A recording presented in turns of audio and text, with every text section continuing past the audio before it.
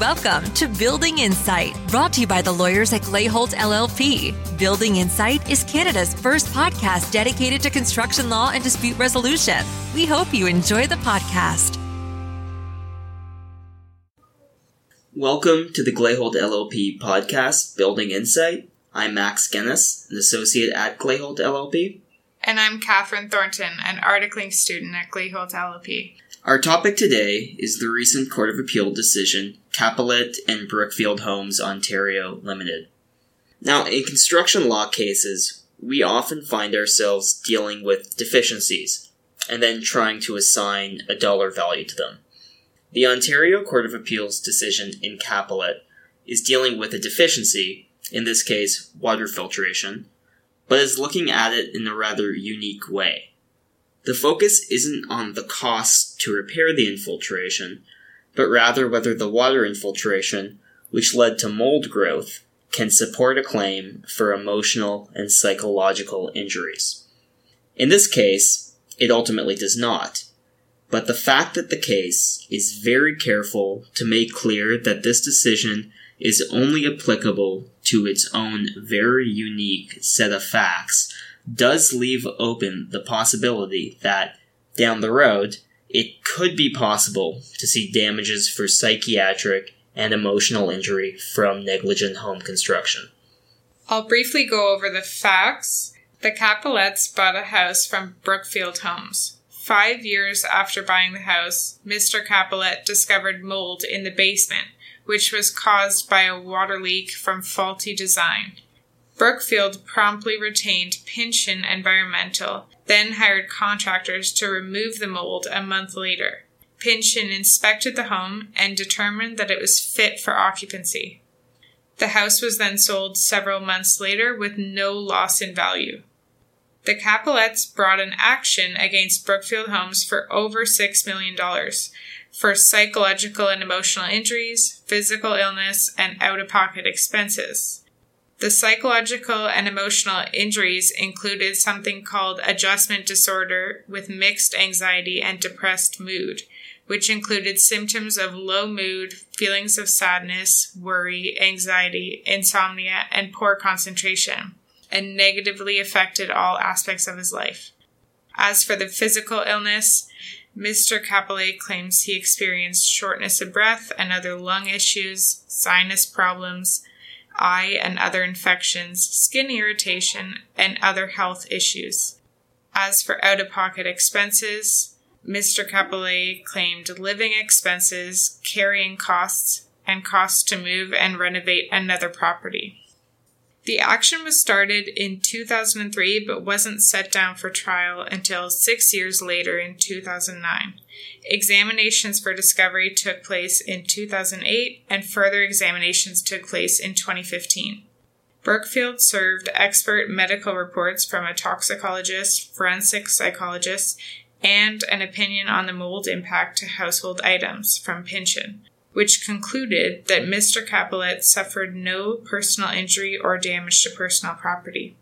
Mr. Capilet only served expert reports when the Chambers judge ordered that if he did not, his action would be dismissed. However, no reports were provided to opine on issues of property damage or financial loss. Brookfield therefore brought a motion for summary judgment. So the motion for summary judgment was brought in the Ontario Superior Court of Justice. Now, the motion judge noted that Herniak and Malden stands for the proposition that summary procedures must be interpreted broadly to promote access to justice. The judge found that in light of the affidavits, expert reports, and cross-examinations, the judge was able to fairly determine the issues raised on this motion, and it was therefore appropriate for summary judgment. The motion judge found that the damages claimed were either not foreseeable or unlikely to have been caused by the construction defects or were not supported by credible evidence. The motion judge found that there was no genuine issue for trial and granted Brookfield's motion for summary judgment and dismissed the action with costs. The motion judge relied on the Supreme Court of Canada's decision of Mustafa and Culligan of Canada, which held that In cases where mental injury is claimed, it must be shown that the injury in question is one that a person of ordinary fortitude would suffer in the relevant circumstances. There was evidence that the mold did cause Mr. Capulet emotional distress that impacted all areas of his life. However, his reaction to the mold was unusual and a product of his own particular sensitivities. The loss was just not a reasonably foreseeable consequence of faulty construction. The motion judge also found that Ontario's regime for builders and purchasers of new homes does not provide compensation for emotional or psychiatric injuries suffered by purchasers arising from defects in their homes. The motion judge also found that the plaintiff did not prove, on a balanced probabilities, that the mold caused the physical injuries. The motion judge's decision was appealed to the Ontario Court of Appeal.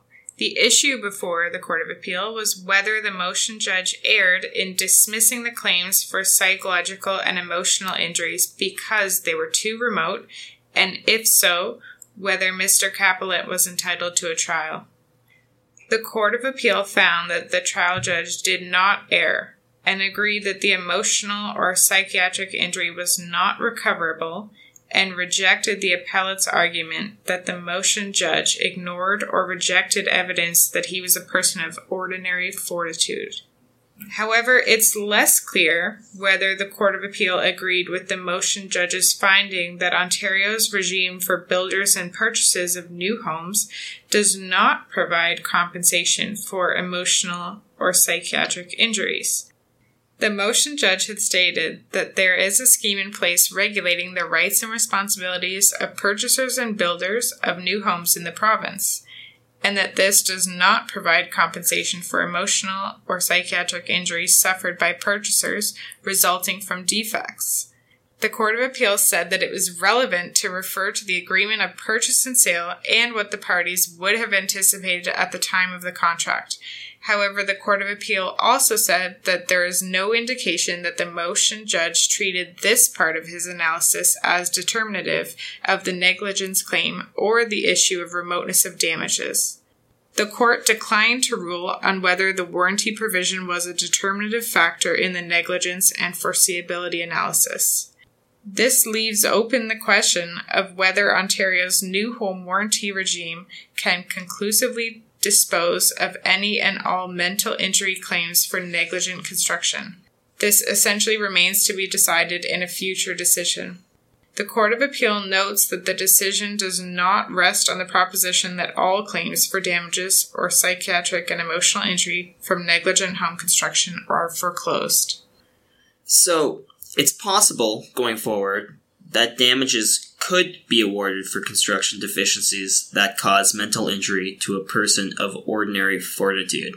However, going forward, whether such damages can or should be awarded will necessarily be a fact-driven and case-dependent analysis.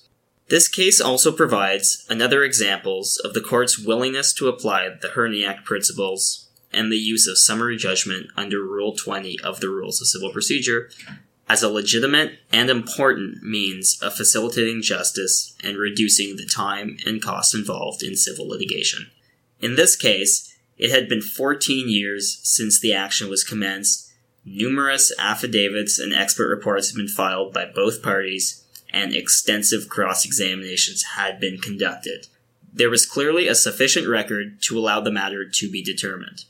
This further underscores the cardinal rule in summary judgment motions, that each party must put their best foot forward.